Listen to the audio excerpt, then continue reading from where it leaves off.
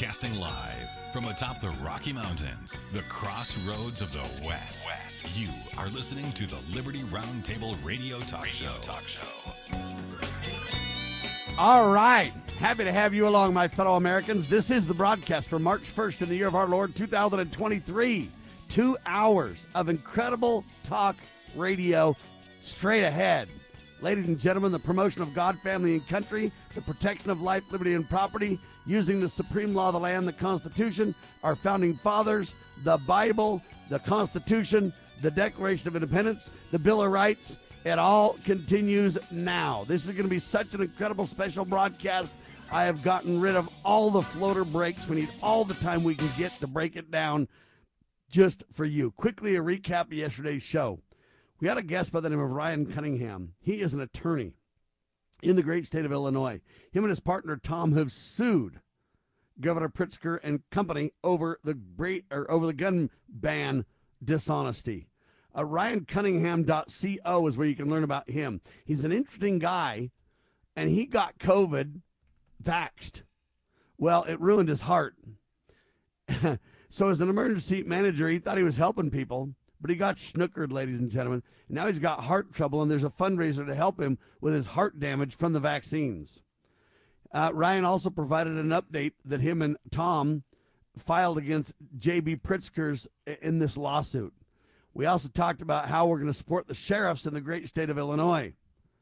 All right. We also then secondarily on the Sheriff Mack Show simulcast with Liberty Roundtable, radio and TV. We talked to guest from Perry County, Illinois, Commissioner Jennifer Martin, who's a mother of 4. She has exposed funding. She's helped with schools and education. Man, she's just done a ton of things. She got arrested and elected. It's just an incredible story. We covered all that. Then we talked about the IRS is extending tax filing deadlines for people in Alabama, Georgia, and California who have been recently impacted by disasters. And then we said, shut the criminal IRS down now. We talked about the new texting option. If you want to text to get on our text list for the CSPOA, text the letters CSPOA to the number 53445. All right, that's the first hour. Second hour, Richard Mack was with me, and we talked about, does Trump go to the big house or the White House? Or both? We then talked about how Obama might win 2024. Check that out. Joe Biden supports gain of function research, national security spokesman now says. We talked about a must-watch movie from our dear friend Chris Ann Hall. It's a must-watch movie, Non-Compliant 2. Go to noncompliantmovie.com and watch it today. It's incredible. We also mentioned that we will be creating our own movie as a continuation of that. That's the recap of the broadcast that took place yesterday. Without further ado, news the networks refuse to use starts now. I've got 2 guests with me. The first one is James Edwards, well-known talk show host in his own right, author, dear friend, thepoliticalcesspool.org. Welcome back, sir. Hey, thank you, Sam. Anything going on this week? Oh, man, there is so much going on, it's not even funny. And we also have Chris Carlson with us, who joins me as co-host on Saturdays usually. Chris, welcome, sir. Thank you, Sam. Without God, we cannot win. With God, we cannot lose. The battle for freedom is the Lord's, but we need to be engaged in that fight. Lieutenant Carlson reporting for duty, sir. The Criminal Southern Poverty Law Center, that's an opinion to which I'm entitled, attacked me relentlessly in a new dishonest piece, to say the least. Consequently, they don't really call me a white supremacist, but they basically say that I'm a white supremacist and promote white hate. I'm on their hate watch list. It goes on and on and on. Well, because of that, I just thought what we'd do is talk about race a little bit, talk about white supremacy a lot, talk about who we are. What is your lineage, my fellow around the world listeners? What is the lineage of the folks that work at the Southern Poverty Law Center, huh? Well, ladies and gentlemen, biblically speaking, or in the Bible, it was important for people to show that they were descendants of Abraham, Isaac, and Jacob, to show that they were part of the covenant people. Who's your God? My God is the God of Abraham, Isaac, and Jacob was kind of the point. biblically. But nowadays, in modern reality, we have lost touch with who we really are, with our lineage, with what's going on. We think that the Zionist Jews are literally God's chosen people and nobody else is really chosen by God there. And that's the confusion. But ladies and gentlemen, the birthright goes to Joseph. Joseph has a birthright that was given to him specifically and pointed out in the book of Jeremiah. Who are these descendants of Joseph today? Huh? Could the tribe of Joseph, with all of its rich blessings of prosperity, have a role to play as we prepare again for Christ to return? That is the point of Chris Carlson. We'll let him double down, make his point, and we'll discuss it with Sam and James. We'll do that at first to kind of lay out some, history, because they say we're just racists and we hate everybody. Well, Hate Watch hates everybody. They're the liars that have been discredited by 20-plus attorney state generals in America. They've been completely discredited by all kinds of people over the years. They've been writing about me for as long as I can remember. I'm one of the greatest hate groups in the state of Utah. But you know what, folks? Let's talk about race. Let's talk about biblical origins. Let's talk about who we are and why we focus on this so much. Chris? Well, first of all, congratulations, Sam. You've been labeled a white supremacist, a white nationalist, whatever label they want to put on you. I would wear that as a badge of honor. That tells me that you must be doing something right. Otherwise, they wouldn't pay that much attention to you. So congratulations. Yeah, it's who's who and who's over the target. That's become factual. Yep, that's right. And I know you personally. You have impeccable character. I don't know James nearly as well, but I do listen to his show, and I would say the same thing of James. You have impeccable character. And we're all about love. We're not about hate. I know James very well, and I concur with that view. Yes. So I know that these, according to the article that you sent, I know that these claims are false as far as you being anything about hate. We're all about love. We're all about Christianity, and we're all about the truth. And the truth is, for literally 2,000 years, there have been a group of people promoting the notion that they are God's chosen people. And we know them as the Jews, modern-day Jews. And they have heretofore been successful in convincing many Christians, including members of my own family, that they are exclusively God's own chosen people. When in fact, if you just merely read the Old Testament from beginning to end, you will discover a lot of inconvenient facts that prove that this is not the case. There were 12 original tribes referred to as the house of Israel or the children of Israel. Judah is one of those 12 tribes. But if you ask most Christians today, they would say, no, the Jews are the house of Israel. They're all 12 tribes. Well, by their own admission, by referring to themselves as Jews, which is a derivation of the word Judah, they admit that they are one of 12 tribes. So I pose the question, what happened to the other 11 tribes? Were they abducted by aliens? Did they disappear from the face of the earth? What happened to them? God made many promises and patriarchal blessings to all 12 tribes, and we're going to read some of those promises. But the tribe of Joseph specifically is what we're going to focus on today. And in the Bible, at least twice, and through other circumstantial evidence that we read as we read the Bible, I can prove to you that not only are not the Jews the only exclusive tribe, but they are not even the birthright tribe. The birthright tribe goes to Ephraim. And you referenced 1 Chronicles 5:1-2. Let me read that word for word, Sam. And this is in the Bible. Every Christian, this is the King James Version of the Bible. It reads, now the sons of Reuben, the firstborn of Israel, for he was the firstborn. Now they make reference to Reuben because normally the firstborn genetically received the primogeniture blessing. But in this case, for whatever reason, it passed over him. So let me continue in Chronicles. But forasmuch as he defiled his father's bed, his birthright was given unto the sons of Joseph, the son of Israel. And the genealogy is not to be reckoned after the birthright. In other words, it passed over Reuben, the firstborn. For Judah prevailed above his brethren, and of him came the chief ruler. Now that's a reference to Jesus. But, and here's the clincher, but the birthright was Joseph's, end quote. 1 Chronicles 5:1-2. That's my first witness. Here's the second witness. The book of Jeremiah 31:9. It reads, and I quote, I am a father to Israel, and Ephraim, the son of Joseph, is my firstborn. Period. End of discussion.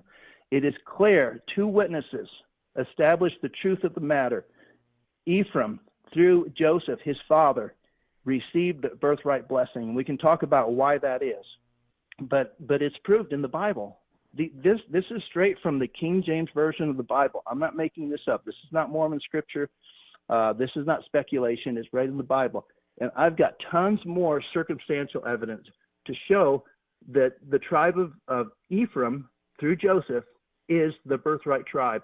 And many promises and blessings, but not only promises and blessings, James and Sam, are extended to that tribe, but responsibilities, okay? So we don't run around like some tribes and say, well, we're God's chosen people. You need to give us special status in society. You need to make exceptions for us. You need to send us money so that we can build our third temple. You need to send us weaponry so we can destroy our enemies, as if, you need to give us our own nation and respect that. Nobody else can have that, or they're racists, but you need to give that to us specifically, say the Jews, right? Yeah.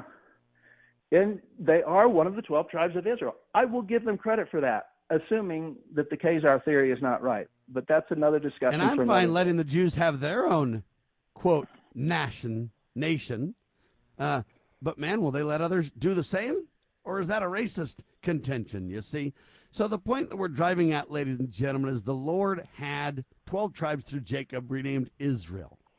And we are all part of that and part of the blessings. And as the Savior Jesus Christ prepares to return, it's informative to understand our history that through Joseph, who had the birthright and the blessings, he had the responsibility of missionary work and the gathering of all peoples. And that gathering relates to preparing a people to receive Christ when he returns. Chris? Yes, it does.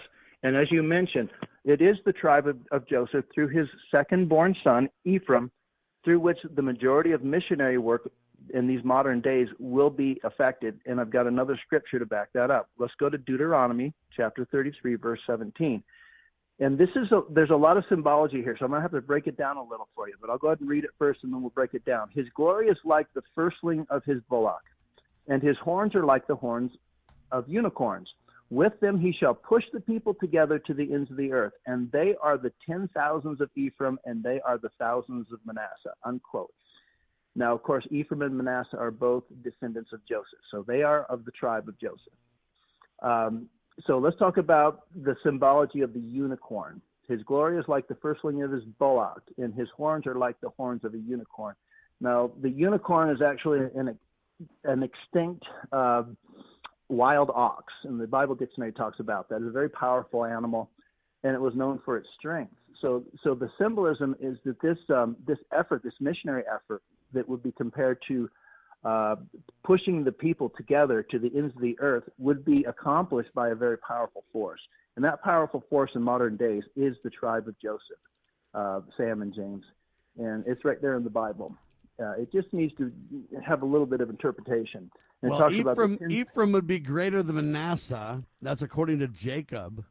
Genesis 48:5 highlights that reality. So we realize that this lineage is passed down by fathers to whom they give blessings to, passing down the birthright.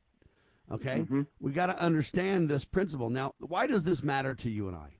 Because we're talking about lineage and who we are. I am a descendant of Joseph through Ephraim. And I believe that James is as well. And that kind of relates to these countries and to nationalities and to freedoms and to, James talks a lot about on the radio how the white people historically have been the Christians, have been the ones who developed technologies, have been, and we're not here to down other people, but that's a fact of history of who's done what. The most freest, prosperous, advanced nations in the world are Christian white nations. All right. Yes. So this is not a racial debate here for the Southern Poverty Law Center just to attack. This is a biblical Christian understanding. Yes, the Jews have an incredible lineage. The Savior, Jesus Christ, was through that Jewish line.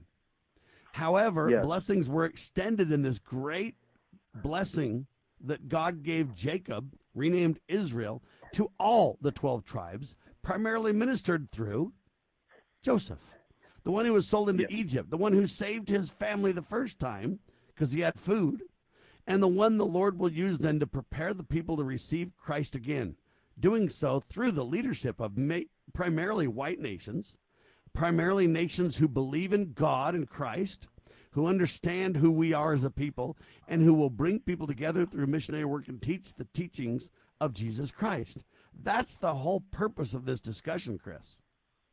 Yes, and let's go back to the nations, plural. Now, if the Jews were the recipient of the promises of Abraham, and that there would be a multitude, I'm quoting from Genesis 48:19. Jacob reiterated the fact that Ephraim, quote, and his seed shall become a multitude of nations, unquote. Genesis 48:19.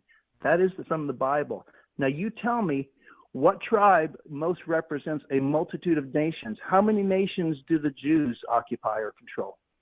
The land of Israel. Right now, none. They're hoping to control one, right?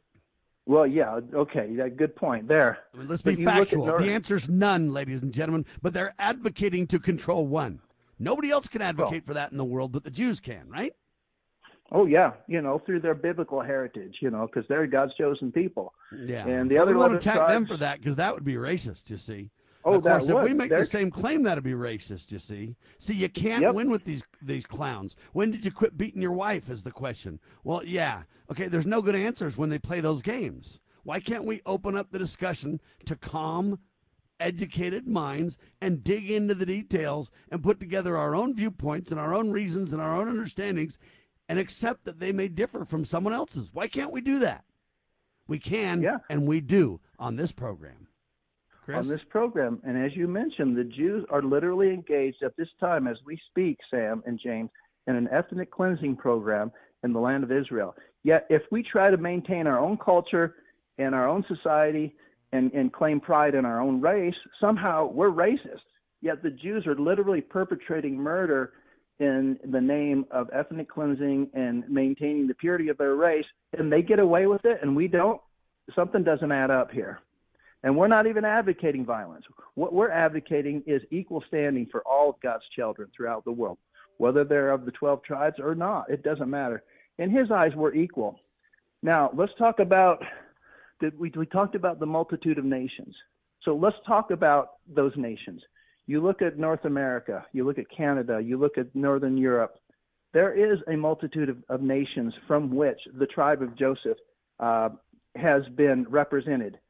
And those nations have been the primary force in these latter days in promoting Christianity throughout the world. So there are more promises. I mean, we talked about the one in the one I just quoted you about, the ox symbolism in what's that scripture that I just read? Anyway, the unicorn. And if these are not symbolic of what we're doing as white Christian nations from primarily Northern European extraction, I don't know how else to explain it, Sam and James. I've got the patriarchal blessing of Joseph that his father Jacob placed his hands on his head and bestowed upon him, and this is gonna look like modern day the United States of America or modern day Australia or modern day Canada as far as Christian culture is concerned. Can I read that blessing? Let her rip. Okay, Joseph is a fruitful bough, even a fruitful bough by a well. Remember, this is a blessing that was given to him by his father Jacob. And this was after he saved his brethren from starvation, by the way. So these future blessings have nothing to do with what had already been accomplished to that point. He literally saved his 11 brothers from starvation. They would have been eradicated from the gene pool 4,000 or 5,000 years ago if it hadn't been for his faithfulness. And that faithfulness continues through his seed today. So I will continue. Joseph is a fruitful bough, even a fruitful bough by a well whose branches run over the wall. Let me interpret that for you.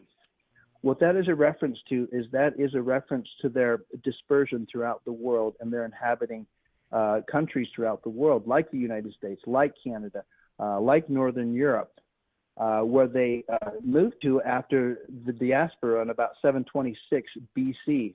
when the 10 tribes were lost. We can go on. The blessing goes on. The archers have sorely grieved him and shot at him and hated him. Does that sound like white people today who are being persecuted by minorities and being told that they're responsible for all the world's ills, for slavery, for poverty, for racism, for intolerance in general? And are they not using Christianity as kind of a scapegoat for that? It goes on, but his bow abode in strength, and the arm of his hands were made strong by the hands of the mighty God of Jacob. Does that not sound like the strength of modern-day European countries and those of European extraction who have come to America and Canada and Australia, who won the Second World War and defeated one of the greatest threats to peace and prosperity in the world in the form of Adolf Hitler and the Nazis? Even by the God of thy father, who shall help thee, and by the Almighty, who shall bless thee with blessings of heaven above, blessings of the deep that lieth under, blessings of the breast and of the womb. That has reference to population. You look at the population of white people, and it used to be pretty healthy, but all of these things are now being challenged. White populations everywhere in formerly predominantly white countries are diminishing, including in America. And that's something that you and James talk about a lot. Let me continue on. I'll just finish this because there's a lot of information here. The blessing of thy father have prevailed above the blessing of my progenitors under the utmost bounds of the everlasting hills. They shall be on the head of Joseph and on the crown of the head of him that was separate from his brethren. And that's obviously a reference to the fact that Joseph symbolically saved, not only symbolically, obviously literally saved his brethren, but that is a foreshadowing of what is happening today. Literally, the house of Joseph today is doing everything that we can as Christians to save the world from tyranny. And a lot of that tyranny, unfortunately, and James, I know you will agree with me on this, is coming from another tribe of Israel, and that of Judah, because of their power and influence throughout the world, their banking power, their power in Hollywood, their power in the media, their power in government, their power in the Federal Reserve. And you know, I can go on about how during the 1,000 years that Judah and the northern tribes have been separated, it was literally a rivalry that continues today. Do you want to talk about the separation of the 10 tribes from the original 12 tribes? Well, it's a big, long story. The bottom line, though, is everybody got separated. As you know, everybody got scattered. That's biblical reality. And the point is that Joseph and Ephraim are the lead peoples to eventually bring back a gathering, a great gathering as we prepare for Jesus Christ to return. That's really the fundamental point we're making. And the point we're making here is a point of lineage, a point of blessings, and understanding that Jews claim this God status more than anybody else, but it's false. The truth is that Joseph, through Ephraim, was given blessings from God through Jacob, and that lineage is us, or we are those people. Now, scholars might debate this and say, well, you can't prove that, Sam and Chris. You can't prove your lineage. Well, then if you can't prove your lineage, then you can't say we're racist. Because if you don't prove lineage, how do you know that I'm not black? Well, Sam, because you have DNA, and the DNA doesn't show any black genes.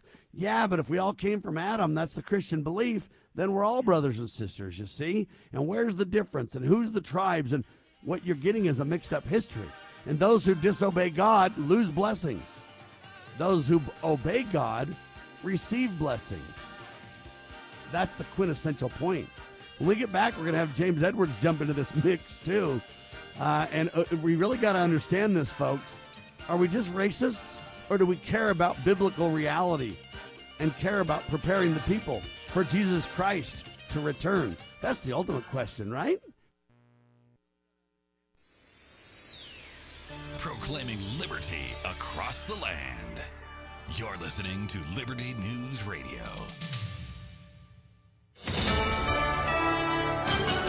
USA News, I'm Lance Pry. Pharmaceutical company Eli Lilly is set to cut diabetes treatment costs. They're announcing this morning it will cut the list price for its most commonly prescribed insulin products by 70% and take other steps to make it easier for patients to afford the drugs. Kansas City, Missouri Mayor Quinton Lucas is reporting 3 police officers have been shot. The incident occurred last night when Kansas City Police Department tactical officers were executing a warrant in the eastern part of the city. The 3 officers who were shot were immediately taken to a local area hospital with non-life-threatening injuries. They are currently listed in stable condition. The Missouri Highway Patrol is conducting the investigation since the Kansas City Police Department was involved.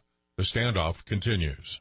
Ars Technica's Eric Berger believes the cause of Monday's scrubbed launch on WESH 2 News will not be a problem for Thursday morning's launch of NASA's Crew 6 astronauts to the International Space Station. I don't think it's a serious, major technical problem for them to fix. I think they just had an issue with their ground systems, supplying this TTEB chemical, the igniter fluid, to the rocket. Democrat Chicago Mayor Lori Lightfoot has lost her bid for re-election as the race heads to runoff without her after no candidate reached the required 50% vote threshold to be elected.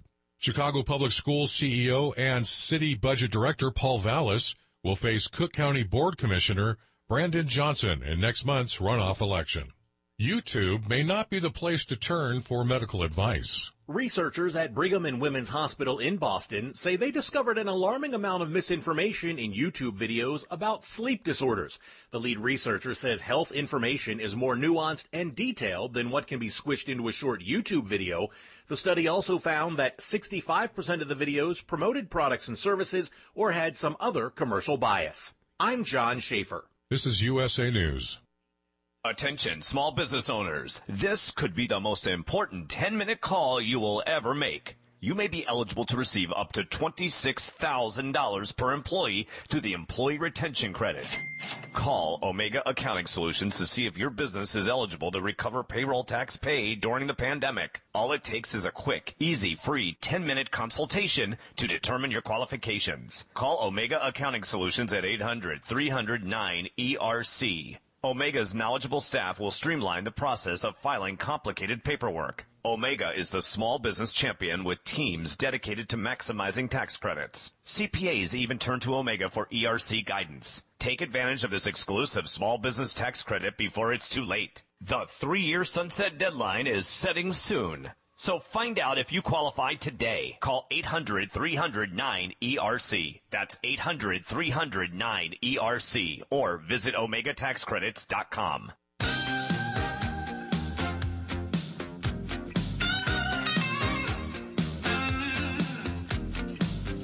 Well, welcome back, everybody. James Edwards here for just a couple of minutes. Sam Bushman and I will be talking about a little bit of news that we've been involved with, primarily Sam, but I got a dishonorable mention as well. We'll be telling you more about that in the second hour, but very fascinated and interested as a Christian in the thesis and the ideas that Chris Carlson is bringing to your radio today. I think he makes a very good argument. I have never dived into this to the extent that he has. I've read bits and pieces here and there. But as a Christian, it does interest me. And I think ultimately we would agree that whether or not we are or are not these people, that all people should have the right to exist, to have societies that reflect their cultures and their language and their histories and their faiths. But both Chris and Sam said a few things in the first half hour of this hour that I would like to sort of double down on. And we'll go back to the very beginning with Paul and his compatriots when they made those 3 missionary journeys to spread the gospel. It's the second journey that was of interest to us. And Paul wanted to go to Asia to preach, if you remember what we learned in Acts. But the Holy Spirit prevented him from doing that. In a vision, Paul saw a man standing across the sea shouting to him, "Come to Macedonia and help us." And so he immediately assembled his team and went. And that's of particular interest to this conversation and germane to this conversation because it was the introduction of Christianity to Europe, and that is to white people. Rather than send the gospel to the Asians, God first sent it to Europe. And we embraced it. We accepted it. And it's changed the lives of our ancient ancestors and continued on through the ages and generations of Europe, which was also known, by the way, as Christendom. Europe was synonymous with Christendom. They were 2 words for the same place. And it inspired our people. That faith inspired our people, ladies and gentlemen, to the greatest discoveries and accomplishments in the history of the world. And if you are a Christian, that is your heritage and birthright, particularly a Christian of European extraction. That is your heritage. That is your birthright. And so reasonable individuals would suppose that a people in a religion that have done so much good for all of the people of the world, all of the races of mankind, should be regarded as valuable assets to humanity. It just makes sense. If something and someone is helping you, you let it. But that's you encourage others to support it. But that's not what's going on here in these wretched days. You show gratitude, appreciation, and acknowledgement of it as well. Yeah. Never Pat Buchanan said to me one time, never the gratitude, only the grievances. But Christianity, particularly the sort of Christianity that Europe generated, is taking on a daily savaging from the news media, the entertainment industry, government, universities, colleges, every other outlet of information and influence. In the United States, gentlemen, there's got to be hundreds, maybe thousands of groups, organizations, and agencies, movements, and influential people that on a daily basis seek to divide white Christians from their faith. And their strategy in this domination is pretty simple. You divide us from our history. Every week you see another story about a town or a city hauling away a Christian monument, a Confederate monument. Any display of pride in our people and our accomplishments is insensitive at best or racist at worst. They divide us from our culture, Columbus Day, Christmas, Thanksgiving, Independence Day, constant protests. Divide us from each other. You know, witness what happens if a college student discusses forming a white student union. Of course, every race and ethnicity has a caucus and in Congress and in universities and wherever. It's unimaginable that white Christians would do the same. But most of all, they want to divide us from Christianity. Now, why would they want to do that? Ultimately, it's because they hate Jesus Christ. And Jesus told us that since they hate him, that they would also hate us. But most immediately, and this is to your point, guys, it's because the faith of our fathers makes us effective opponents to those who desire to enslave people to debt and to governments, which does not produce societies that foster industry, accomplishment, justice, safety, and courage, all of which are hallmarks of Christian culture. And if they can purge Christianity from our hearts, then it's only a matter of time before they can dominate and destroy us, and with their toughest opposition out of the way, they can dominate the world, and they're well on their way to doing it. So how do they want to rid us of Christianity? Now, the most effective tactic has been to convince white people, because you don't see this against black Christians and Hispanic Christians, not in the same way. And thank God for that. But I am concerned about what they're doing to our people. To convince us of the lie that you cannot at one time love and advocate for your people and for your culture and be a true Christian. And the lie goes something like this. If you're white and if you love your own people, then you're a racist. And the Bible and Christianity condemn racism. Now, that's a lie. But enough European Americans have believed it that it has become a primary tool in our displacement. And having believed it, people are left with a choice. To either hate your own people so you can be a Christian or stop being a Christian so you can be a racist. And either choice you make out of those two, they win. And, of course, to no other race or religion is that applied. You're never going to hear people tell black clergymen that they cannot at once be in favor for their communities but also be a Christian. Of course, they're not going to say that. So, which one do you choose, racial identity or Christianity? Well, that brings up another problem. In this current climate, neither is welcome. European Americans who love and advocate for their people are branded as white supremacists. God knows that. We'll talk about that in a minute. And Bible-believing Christians are marked as intolerant bigots. So that's not much of a choice given to us, is it? By those who hate us. Hate watch will attack you and destroy everything, either side, right? That's absolutely right. You can't win, right? And what average person wants to deal with the constant onslaught and insult of that kind of hostility? And so this is where we're at now. I would give you another option here in closing my little bit here. Don't believe the lie. There are thousands of white Christians in this country who are godly, Bible-believing Christians who also aren't ashamed of their past. In other words, they don't dishonor their fathers and mothers, as the Ten Commandments teaches us. And I'm one of them. I know a lot of people like that. There is no contradiction. There's no two propositions, no inconsistency or conflict whatsoever. And as a matter of fact, they're complementary to the point that not only can you be a Christian and be proud of your earthly lineage, which is what we're talking about here, not only should you be a Christian and love the way that God made you, but if you are a Christian, then you will be proud of how God made you. You will feel the same willingness to sacrifice for yourself that Paul did. Paul wrote in Romans 9:13, "For I wish that myself were accursed from Christ for my brethren, my kinsmen according to the flesh." And you'll feel the same imperative to protect your genetic line as Abraham did when he told his servant, Thou shalt go into my country and to my kindred and take a wife unto my son Isaac. That's in Genesis chapter 24. You'll feel the same displeasure of God who said through Paul, but if any man provide not for his own, and especially for those of his own house, he has denied the faith and is worse than an infidel. So I think, Sam and Chris, everything that we're talking about here is biblically accurate. There's no shame in it. But this is the assault that our people face, and we've got to have men that will stand up. And the churches are a big problem now. The churches are a big problem now because they have been infected with this same cultural Marxism, the same wokeness that all the other institutions have. You've got weak men leading the flock, and they have gone astray. So anyway, I hope that wasn't too tangential to the topic that we've been discussing, but those are just some of my takeaways in listening to what we've covered so far. And we have tied the Old Testament and the New Testament together in a biblical way to highlight the future and our responsibility related there too. Chris? And I think it's important. There are a couple of elements that we have to make sure that we don't gloss over. One is that 2,000-year grudge. That 2,000-year grudge represents, if I could represent it in one statement, where the Jews, when they demanded that Pilate crucify Jesus, they said, "Let his blood be upon us and upon our children." And that grudge has been carried from generation to generation up until today.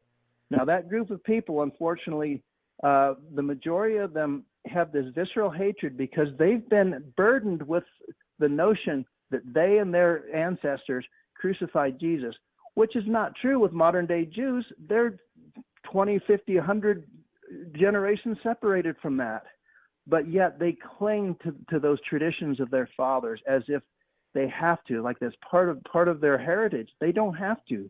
They can cast off the burden of anti-Christianity and be baptized and be just as privileged as the house of Joseph today for the most part is. But they refuse to do that. Now, we need to realize that I think some of these Jewish people today know who we are. They know the rivalry that goes back literally 3,000 years before Christ, where we were the northern tribe and they were the southern tribe in Judah. And at times we were friends, but at other times we were rivals, and we would dispute one with another. And then eventually the 10 lost tribes became scattered throughout the world. And that's where Christians disconnect completely with their heritage. They think that somehow they were disappeared from the face of the earth, which is not the case. God kept track of them. God guided them. He led them, I believe, to Northern Europe, where they probably lived, for the most part, in a state of apostasy until Christianity, like you said, James, eventually got back to them, where they recognized in their souls and their genetic makeup that they were, in fact, the heirs of these great promises. They probably didn't know the full picture, but they knew enough to know that they were the heirs and that they had the responsibility then to turn around and to preach Christianity throughout the world, and we've been doing that ever since. I think that knowledge of people like you and me, James, and Sam, and our neighbors, they need to know that. They need to realize that we're not only spiritual descendants and spiritual heirs of these promises, we are literal genetic descendants and heirs of these promises, and that message needs to be disseminated throughout Christendom. And I think if we can do that, and we realize that we are, as you said, we're a net blessing wherever we go, with the technology, with the correct political philosophies, with peaceful society and culture. I think if we can send that message out, we can break the stranglehold that the tribe of Judah is trying to place on us because of this 2,000-year grudge that they've held against us. And they think they're on the verge of finally being able to destroy Christianity from the face of the earth. And I'm saying we will not let that happen. Sam? It's vital to understand this. And I know they're just going to basically use this program and say, this just proves how racist you guys really are. But remember, you know what? God sets forth, ladies and gentlemen, the truth.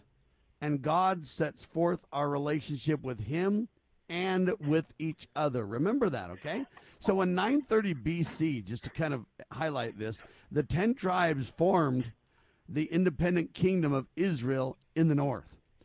And the two other tribes, Judah and Benjamin, set up the kingdom of Judah in the south. Now, I got a question for you.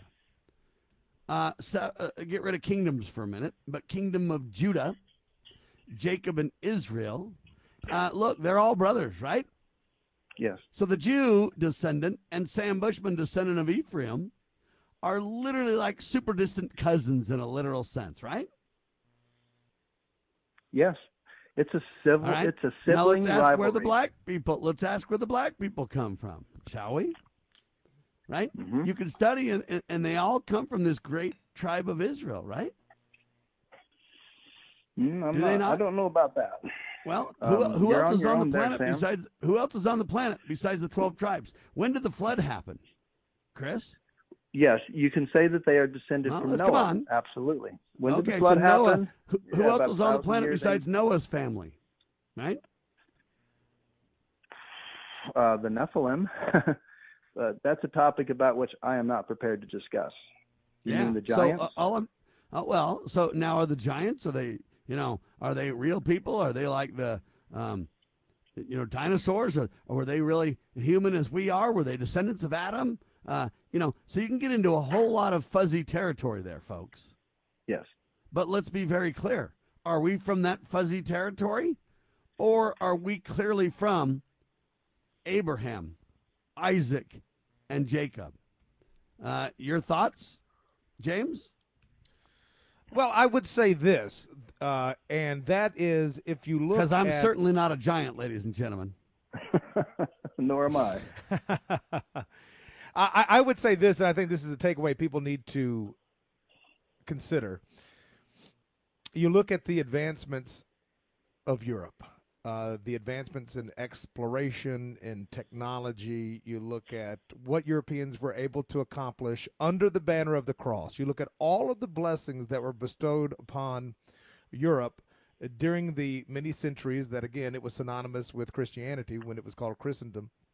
You look at all of that, and now you look at the Western nations, not necessarily Eastern Europe, which has maintained the faith far better than we have, but you look at the Western nations. You look at Western Europe. You look at places like London and the United Kingdom in many places. You look at America. Now that they have turned away from God and embraced all forms of evil and degeneracy, and the decline has been predictable. I mean, it's just as plain as the nose on your face. You look at the advancements of Europe for hundreds of years under Christianity, and as we have entered into a post-Christian era in terms of our institutions, at least, and many of the people too, it's all fallen apart within just a few decades, and I don't think that's just a mere coincidence. But I would say too, though, that the Christians out there, you look at all of these the disciples of Christ, all of them died brutal, horrible, horrific, torturous deaths for the faith. And our people can't even stand up to being libeled by hate groups like the Southern Poverty Law Center. We're going to run. We're going to denounce our brothers. We're going to run for cover and duck from these creeps. We've got to have more men. You've got to have that the black regiment that we had during the Revolutionary War. You got to have people that are going to be able to stand up and at least take a verbal punch, if nothing else. There's 400 years between Noah and Abraham, ladies and gentlemen. You got to understand that, right? So who survived the flood besides the people on the ark with Noah? Yeah. And what about those people? Where do they fit in, right? So you got the 12 tribes, then you got the other survivors? Is that what you got? Where's their history?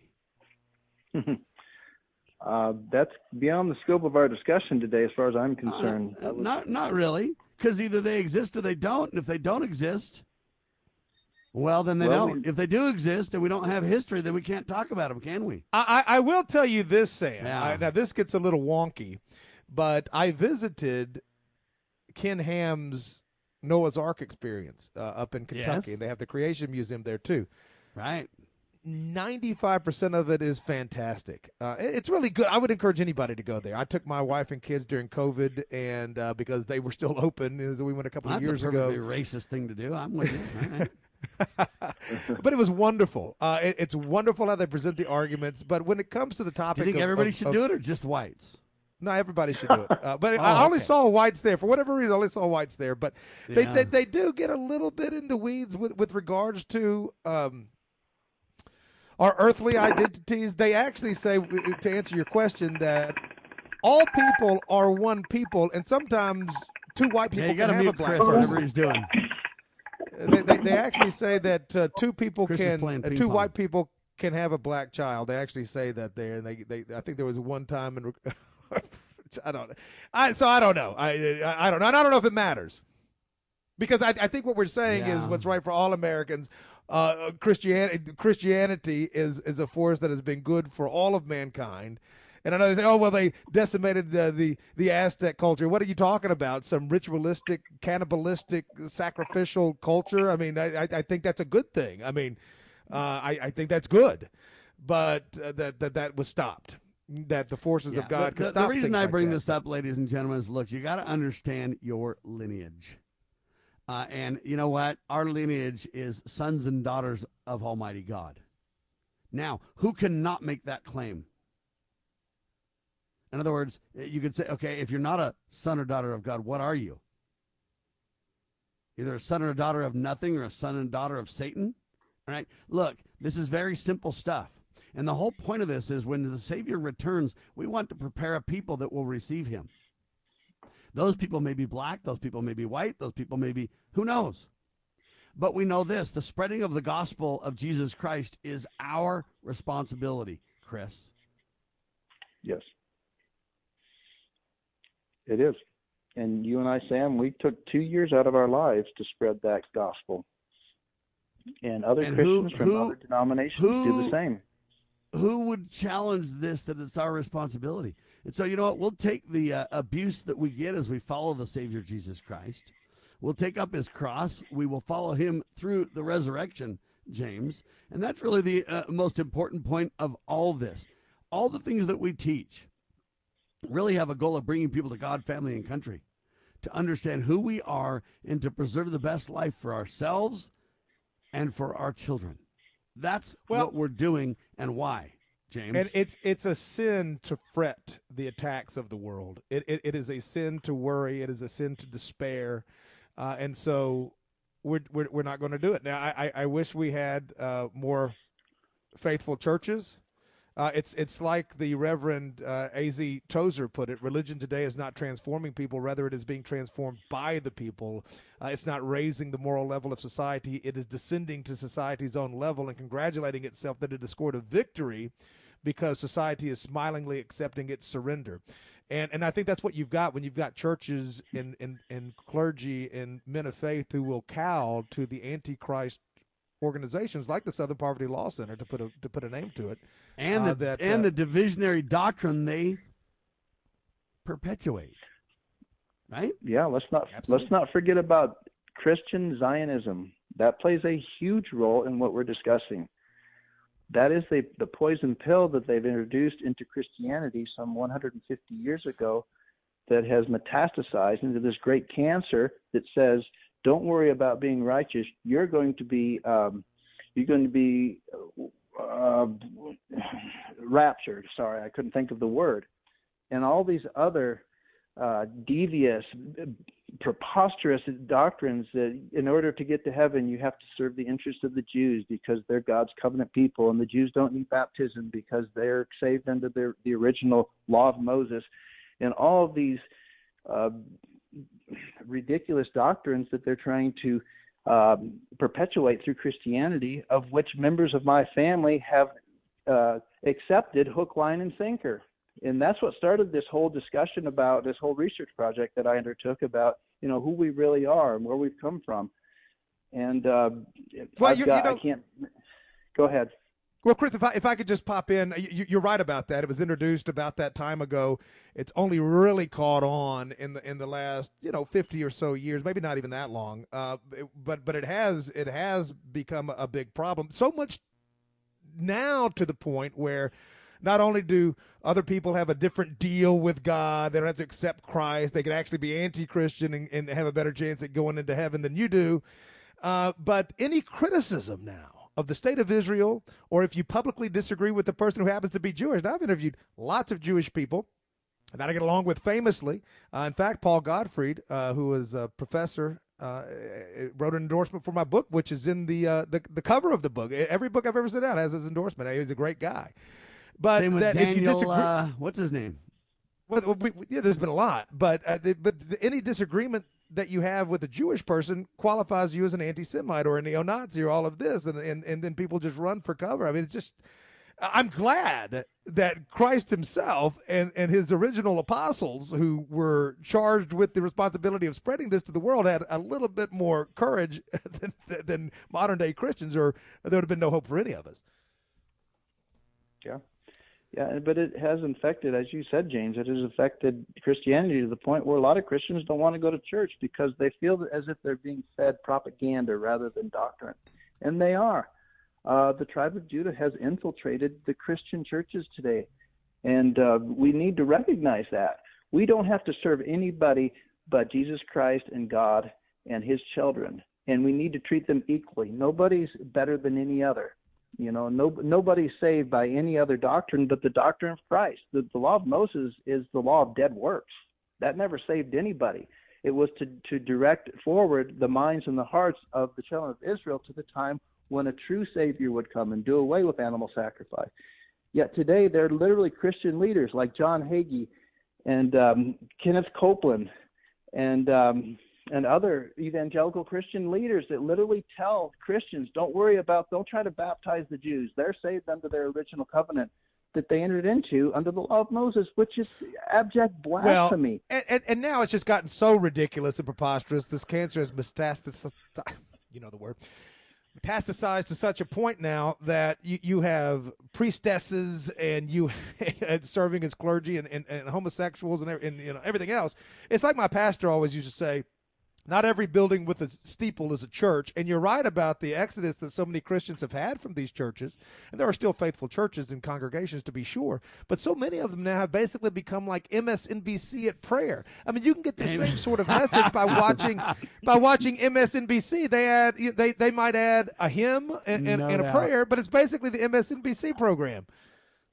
Well, what we need to do is bring back the black-robed regiment, ladies and gentlemen. Nothing to do with race here for a second. It has to do with pastors standing in the pulpit on fire, aflame with righteousness, teaching the people about God, family, and country, teaching people that Christ will return, preparing a people to be free, liberty-loving people to await the Savior's return, the author of our liberty, to realize that the cross matters, that the sacrifice was complete, the resurrection is real, and therefore we shall have that as well. And those who choose Christ and follow him will be blessed and will be rewarded and protected. Those who do not are on their own.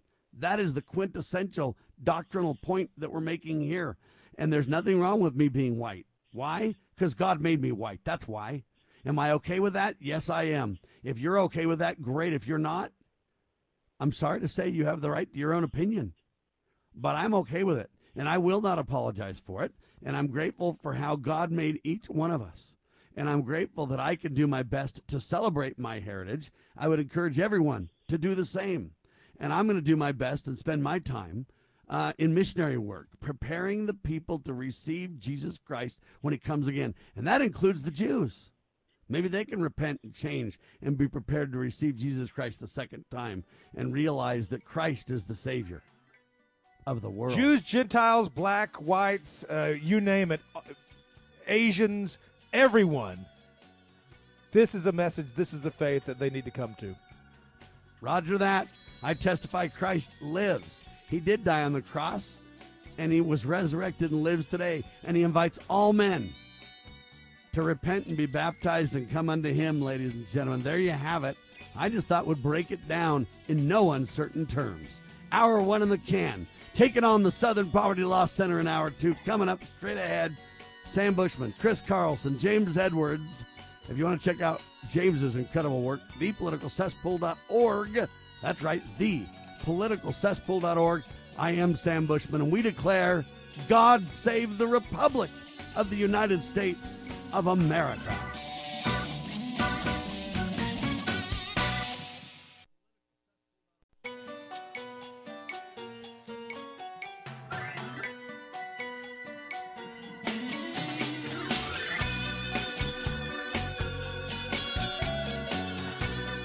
Broadcasting live from atop the Rocky Mountains, the crossroads of the West. You are listening to the Liberty Roundtable Radio Talk Show.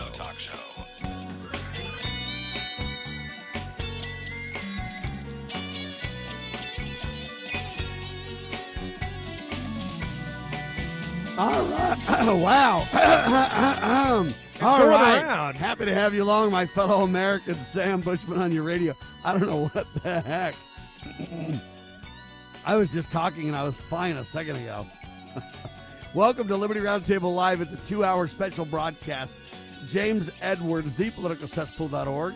Chris Carlson and Sam Bushman breaking it down for you. Last hour we talked about, in the Bible, it was important for people to show that they were descendants of Abraham, Isaac, and Jacob. Why? Because they would be known as the covenant people. The fact is, we're covenant people, ladies and gentlemen. The birthright goes to Joseph, one of the other tribes, not Judah, Joseph, who had a birthright blessing executed by Abraham through the loins of Ephraim, right? Yeah, Abraham, Isaac, Jacob. Jacob gave the blessing to Joseph. Yeah, there you have it. We need to understand who are the descendants of Joseph today. Chris's claim, and I agree with this claim, that we are. Can the tribe of Joseph, with all of its rich blessings, prosperity, and be the Western countries, Europe, etc.?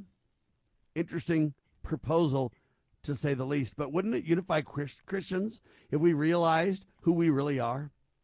We're God's children. And we're all on this earth if we understand who we are, to point to Christ, to follow Christ, to prepare to meet Christ, to live with him again. Isn't that the ultimate goal? Well, I bring that up because the Southern Poverty Law Center wants to call me a racist. And I literally say that we're all God's children and we should behave like it. James Edwards, as we rounded out the last hour, said that everyone should come to Christ. He included everybody. Even He didn't say SPLC only reporters. The whites. Even SPLC reporters. Those Southern Poverty Law Center reporters? No, those guys. So the headline for this hour, ladies and gentlemen, is called this: Sam Bushman takes on 3 thugs. Jason Wilson, Chuck Tanner, and Isaac Stone Simonelli. What am I talking about? Well, let's do it here, ladies and gentlemen, shall we? There's a headline written by the Southern Poverty Law Center, this Jason Wilson guy, right now about me. And here's what it says. Constitutional Sheriff's Chief runs online radio station featuring white supremacists. Jason Wilson, Southern Poverty Law Center. Now, the problem that I have with his article is every bit of it is a misrepresentation, slanted lie. Now, that's an opinion to which I'm entitled. He's entitled to his opinion. He can write what he wants. I get it. But I can also fire back to the best of my ability with the truth, okay? And the reason that I'm taking on Isaac Simonelli is he works for this Arizona group. Chuck Tanner works for another group. Jason Wilson works for another group. And they all, on one hand, want you to believe that I'm a nobody, that I'm just not important, that my talk radio shows and all that I do is just so tiny, it doesn't matter a hill of beans. But then for some reason, they're all laser-like focused on me, as if I'm more important than the Donald himself. Right? Well, that's the problem with the debate, is they cannot have it both ways. But they lie in all that they do, ladies and gentlemen. And let me give you an example about size and scope. Jason's Twitter feed is tiny. James, can you pull up Jason's Twitter feed really quick for a second? Because I want you to highlight for a second. He's created some tweets about me that I find very fascinating. I want you to read those tweets, then I want you to tell me how many people tweeted them, followed them, retweeted them, whatever, okay? All right, so he's got 30,000 followers. Okay. And he has a tweet here that reads, Sam Bushman replaced sheriff Richard Mack, but the word sheriff is in quotations as if Richard Mack was never a sheriff. I don't know if people know this, but if you are no longer the president, you still get called the president. If you're a medical doctor, you retired, you still get called doctor. But sheriff is in quotations here because I guess that's and by the way, that's the same with sheriffs, though. Law people are that way as well. It's Of very course, similar of and course, it's of identical. course. Come on. So he kind of mocks that if it's not true, but it's true. So much so that he was sheriff when he beat Bill Clinton to the Supreme Court. Let's be very clear. And he was the only sheriff, along with the other sheriffs that were alongside him, to do so in history, by the way. So there you go. This is how dishonest they are. But it just reads, tweet. Sam Bushman replaced Sheriff, quote-unquote, Richard Mack as CEO of the CSPOA in November, but he's still running an online radio station that broadcasts white nationalist extremists. And that got retweeted 57 times with 56 likes and 2 comments, now hold on. one of which was his. Hold on. So think about that. He only got 2 comments. One of them was his own. Only 57 retweets and 56 likes out of his 30,000 followers. Well, you know what? 29,940 plus seem to think that it's not as relevant as he thinks, huh? Wow. Well, there's a lot of reasons for that. I think, number one, this isn't even an original story. The ADL wrote this story 2 years ago. The SPLC wrote it on March the 2nd of 2022. I just looked it up. And This they've been is just sort of attacking March me, the though, 9th and of calling me 22. the purveyor of hate radio since I started in 96, ladies and gentlemen. I started before 96, but in 96 I bought a radio station. But anyway, I digress. I just mock his Twitter feed because on one hand, it sounds like he's got a lot of followers. On the other hand, no one seems to care about his tweets. What's the next tweet he sends out about me? Oh, I think that, let's see. Man, I didn't know we were doing show and tell. I got to go back This and is find this stuff. I important, try not to though. read hate outlets online. This so is let me important go to back and understand, find it. though, because his reach is very minimal. I don't know how many 30,000 followers he has here's the that thing. are real followers, James. It's true, but it's going to get amplified because the Well, of course. establishment-controlled media are mouthpieces for the regime. There's no diversity of opinion there. And if the SPLC writes something, it's going to get amplified. No Well, you've question. got right here, you've got Ibrahim Hooper, who is the National Communications Director of the Council on American Islamic Relations, retweeting it. And so you're going to have people like that. You're going to have establishment outlets. The southern part of the House Center is going to double up with the Muslims to attack Sam Bushman. Is that what we're talking about? Well, I think in this case, this Muslim or advocacy organization, which, by the way, is not racist for them to have it, which I honestly believe it's not. But it is. If you even have 2 shows out of the how many shows do you syndicate? 20 that talk about issues the SPLC hates, then that's not fine. But you can have this, whole organization's well funded, racial. But or think about religious what does this Islamic group do? What are they for then? Yeah, they're for their people. They're for their faith. So the Muslims and the southern part of the House Center are in bed together to attack Sam Bushman. Is that what you're saying? A white Christian. Wow. I think would be. I'm pretty important if the Muslims are going to jump aboard too. Now I got half the world against me, right? Wow. Interesting. All right, what's the next tweet this joker comes up with? That's it. That's all he's done. Now it's been No, retweeted there's one tweet that says something about Sam Bushman's the most interesting or weirdest. Oh, person I've talked to yes, in my yes, entire yeah. Okay, life, all right. You got look. I told you I don't like going to hate accounts on Twitter, but let me go back and find him one last time. Yes, there is. Yeah, that. you gotta That do was the this, 'cause- reply. That was the reply to his own message. Yeah, and he that was wrote, the "I've one had-" comment of the 2. And that's why I'm Correct. highlighting it. Is he commented on his own tweet so that he could tweet again negatively about me. And See? the reply comment that he made to his own post was, "I've had a lot of strange conversations in this line of work, but my chat with Bushman was definitely top 5. You're just a strange guy, Sam. You're Yeah, kinda you know weird. me, strange as it gets. I've literally got more time on talk radio than almost anybody alive. That's no joke. You find how many people have more hours on talk radio than Sam Bushman in this world, and they've got to be really, really old. But it's going to be hard to find more people alive that have longer on air than me. I mean, I'm literally like the LeBron James of talk radio. No one's got more hours at points than me, okay? Now, you can find a couple of people, but I'm certainly top 5. But, man, I want to know this joker, this CSPOA thug, I want to know, Jason, who beats me out of the top 5? Because what I'd really like to do in the efforts of good radio is I'd like to see if we could get all 5 of us, weirdest people on the planet, and you on the radio together. Wouldn't that be the most interesting Well, program that's you've the ever had in your thing entire life? that They're not mentioning the black Americans that you syndicate. They're not mentioning any of that. They're also not mentioning that you would put them on. You would have them on. I invited him on the radio, and he refused, but he never mentions that in the article at all. Well, I got a lot to say about that when we get there. So how many likes did he get on his tweet then, and that I'm one of the top 5 weirdest people he's ever known? Okay, hang on. I got you. How many did he get for that? How liked was that? That's 4 See, I think that I'm going to get my 4? That's and 15 likes. 4 retweets and 15 likes. So only 4 people decided that was important enough to resend out of his 30,000 followers. How many of his followers are bots, James? I'd like to know. Now, he did also Why don't you call your buddy comment, Elon and ask him?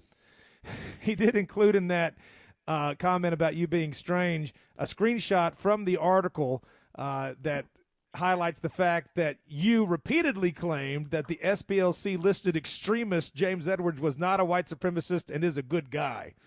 All right, so now that's what qualifies I'm going to double down on that claim again, though. Look, the Southern Poverty Law Centers lied about so many people it's not even funny, and I maintain that James is a great guy, not a good guy. Well, he's a good guy too, but I think he's a great guy. And I would challenge the Southern Poverty Law Center, and this is one of the things in the interview. He says 90 minutes. I spent that with him on the phone, and I said to him, I challenge you to find me one area in which you can demonstrate to me that James Edwards is a white supremacist. And he couldn't do it. So then I said, so you're claiming he's not a white supremacist, right? And he said, well, I'm not saying that. And I said, well, then you show me where he is. Well, you know what's funny about that, Sam? Yeah. If I could have just a point of personal privilege here, this guy's never talked to me. The SPLC, I won't talk to them, but they don't know me. I doubt they've even listened to the show. I really question whether or not they even believe what they write. They are a far left-wing radical fundraising organization that has a narrative and has an agenda.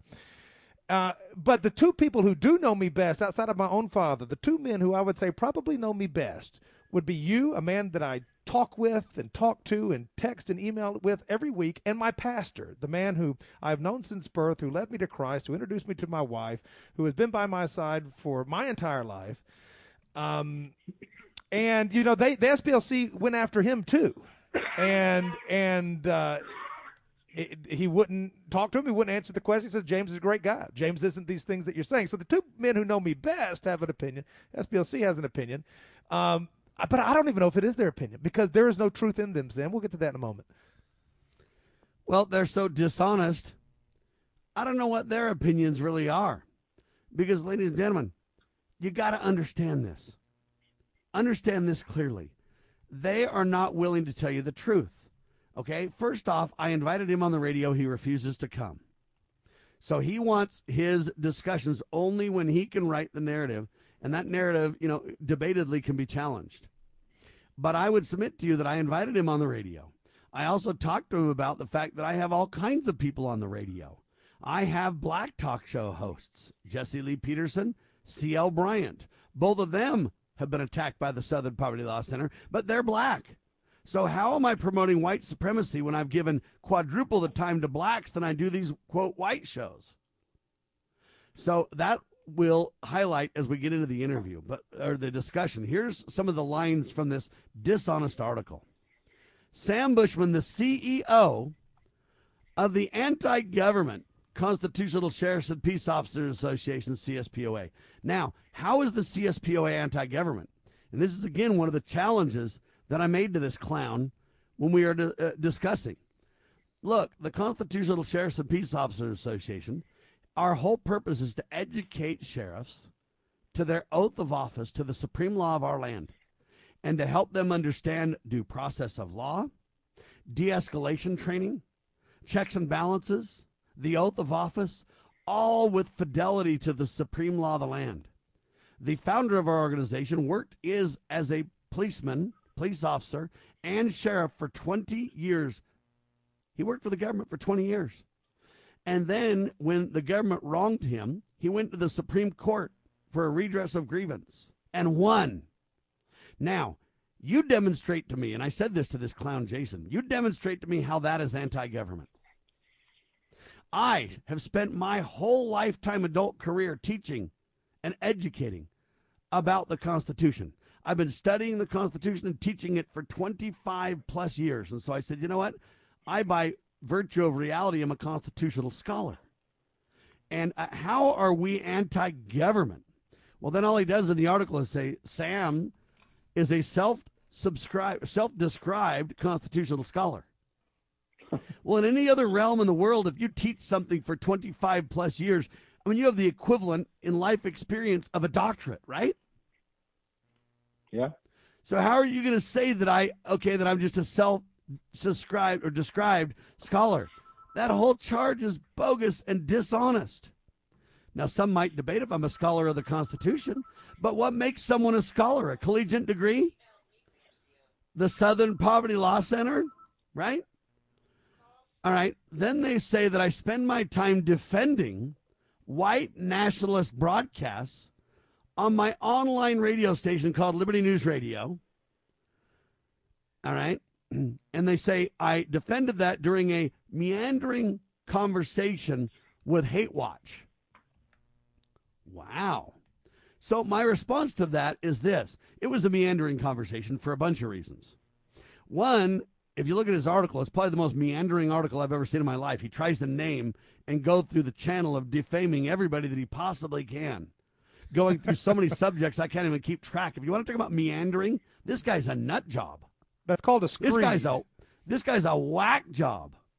But the reason we meandered is because he asked so many random questions. He started out saying, hey, do you syndicate Eddie Miller's program? I said, yes. Do you, it's on your schedule. How come you syndicate that? And at first I said it wasn't on my schedule, and I'll tell you why I said that. But this is where he's dishonest and doesn't clarify. I at first said I didn't have it on my schedule. It's not on my network. And the reason why I said that is because yesterday I was live on my network for the live times. But then I don't host his archives. He hosts those archives himself. And so I was a little bit mixed up in his question versus what my answer was. The answer is I'm not distancing myself from Eddie Miller. But when I said that I didn't have it on my schedule, I was a little bit confused because I don't host his archives. And that's really what I kind of meant. And so I'm sorry for the confusion of that. But he makes it sound like I'm not willing to admit it. Well, that's a lie. So he says, ask about Blood River Radio, who discusses the false conspiracy of white genocide. Okay, well, it isn't a false conspiracy of genocide. In South Africa, it is widely known. It is confirmed fact through all news agencies around the world that there is white genocide. That is not debatable. Now, whether you agree with Eddie on the points or not, I don't agree with Eddie on everything. Sam, I've got to say this. That is factual, James. I got one comment to make that has to be inserted right here, and I apologize for the interruption.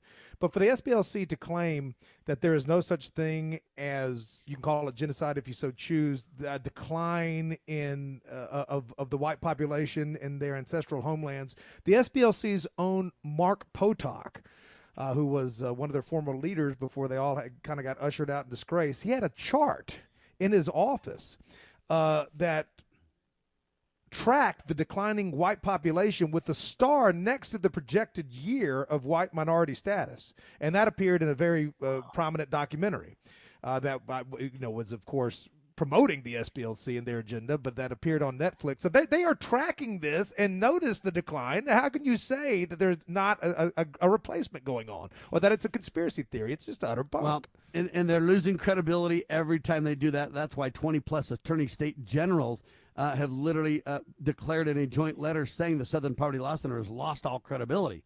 But then they go on and say, Bushman claims his purpose is free speech. He said he believes in faith, family, and free speech. That's right, I do. But I don't know if you could call that just a claim of mine. I've been demonstrating that for 25-plus years. What do you mean I claim it? It's reality now, SPLC. But see, you use these words like he claims this, claims that, because it makes me sound fringe in everything I claim, right? It makes you sound dishonest, as if you're claiming this, or they put the things you said in quotations like, oh, yeah, right, wink, wink. Right. They say, does free speech compel you on your own radio station to promote white nationalist extremists, they say, or even to occasionally host them on your own programs? And then they say Sam had various justifications. This is where it's dishonest again.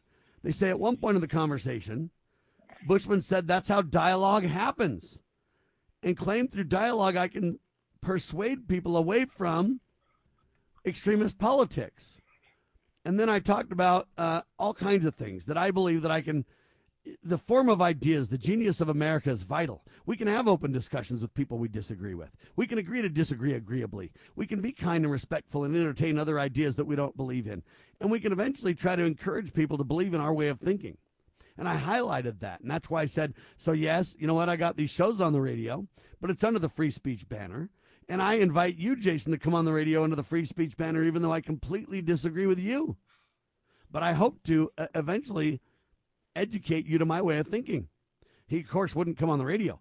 But when you look at that, I've got 4 times the number of hours of black hosts than I do these white, whatever hosts he wants to claim, who advocate for the right race. I think they both have every right to say what they want to say. And Blacks by the and way, whites, right? I would imagine that the so-called, this is all libel, of course, but white supremacists, and I'll touch on this in a moment, we agree almost with everything that these black gentlemen are saying on this particular network. Well, that's here nor there. These black people have the right to their opinion, too, and that's my whole point. It isn't a black and white issue. Nevertheless, I offered a comparison between my inclusion. He said this in the article, though, and here's the way they wordsmith and lie. They say he, meaning Sam Bushman, offered a comparison between his inclusion of extremists on his shows. See, I don't agree. I never said they were extremists. That's where he makes it sound like I even agree that they're extremists. I don't. I think the Southern Poverty Law Center is extremist. But then I compared it to former talk show host Phil Hendry, who was basically, he was the interviewer and the interviewee. And he'd make up voices and he'd interview himself. And he'd bring interesting topics to the table. And I compared a lot of the talk radio out there in the world to that. Not that we're fake, but that it creates entertaining radio to discuss these controversial issues. So I am seeking intriguing political conversations. He says then by platforming white nationalists. I disagree. I never said by platforming white nationalists. I am platforming everybody with interesting conversations, including Jason. But he lies and makes it seem like that's not the case. Bushman steadfastly refused to say whether his station earns money on advertising during those programs. Yeah, I said the information was private and contractual. And I'm not going to reveal contractual private company agreements to Jason. And then I gave him the example. I said, why don't you go ahead and get old Glenn Beck or Sean Hannity or Tucker Carlson or one of those guys and see if they'll give you the details of their internal contract with their network. And they won't give you that either. So he makes it seem like I refuse to do this as if I'm wrong somehow. But that's standard in the industry. Okay, you don't give people the internal contracts. You don't give people how much you get paid for certain things. You don't, okay, they always say at the end of a new contract negotiation with a big host, and the details of the contract are not at liberty to disclose. Okay, but he makes it sound like I am refusing. So I sent him on an errand during the interview to go ahead and get Tucker Carlson's contract and share it with me, and he promised me he would. Do you think he's honorable and he'll do it? I doubt it. Then they say in asking me, in the face, they ask me over and over, repeat questions on the matter. How much do you make? Do you make money from this? Why would you profit from white supremacy? Well, I profit from radio, ladies and gentlemen, and I'd profit if Jason came on the radio and we had an interesting conversation. My network would grow. Does that make me guilty if I put Jason on the radio? I don't think so. So then I asked him, how much does the SPLC pay you? He refused to answer. I submit to you for the same reason, James. But see, he kind of leaves that out but mocks me for asking how much he gets paid. But he's asking how much I get paid, right? I have got so much to say about this and so much experience with this discredited organization over the 19 years I've been on the air. Please let me take it from the top. I know we're coming up on a break. Then he says this. Bushman also unpredictably moved to unrelated topics during the conversation. I disagree with that. I think they're all relevant topics to make the points that I'm making. He just doesn't see the connection because he's too ignorant. Let me give you a quick example. One of the topics I mentioned was, I believe that evil people run the world. Hint, hint, Southern Poverty Law Center. Quick pause. Back in seconds.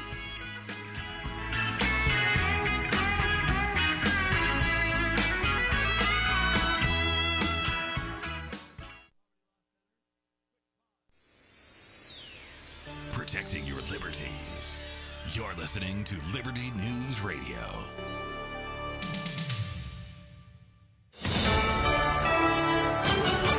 USA News, I'm Lance Pry. Nearly 2 years ago, a California parole board voted to free Robert F. Kennedy's assassin, but the decision was later overturned by the governor. Sirhan Sirhan will once again appear before the board today at a hearing at a federal prison in San Diego, California, and asked to be let out. Even if the board rules that Sirhan can be released for a second time, his lawyer, Angela Berry, said she doesn't expect it to change Governor Gavin Newsom's mind because of Newsom's affinity for R.F. Kennedy, who the Democrat governor calls his own political hero. A Pennsylvania court has unsealed the search warrant in the Idaho student's murder case, which led to the arrest of suspect Brian Kohberger at his parents' home in Pennsylvania 7 weeks after the murders. Police seized a number of new items at the home, including medical-style gloves, a black sweatshirt, size 13 Nike sneakers. They also took Bacchanal scrub. The owner of the home where the Idaho murders took place donated it to the school and is now boarded up and will be demolished. The people of Chicago, Illinois have spoken, and Mayor Lori Lightfoot will no longer lead the Windy City. Some of her concession speech last night, the Democrat mayor. And spoke directly to young people of color who look like me and to every kid who felt like I did when I grew up. And I'm going to do that again tonight. I told you back then that anything is possible with hard work.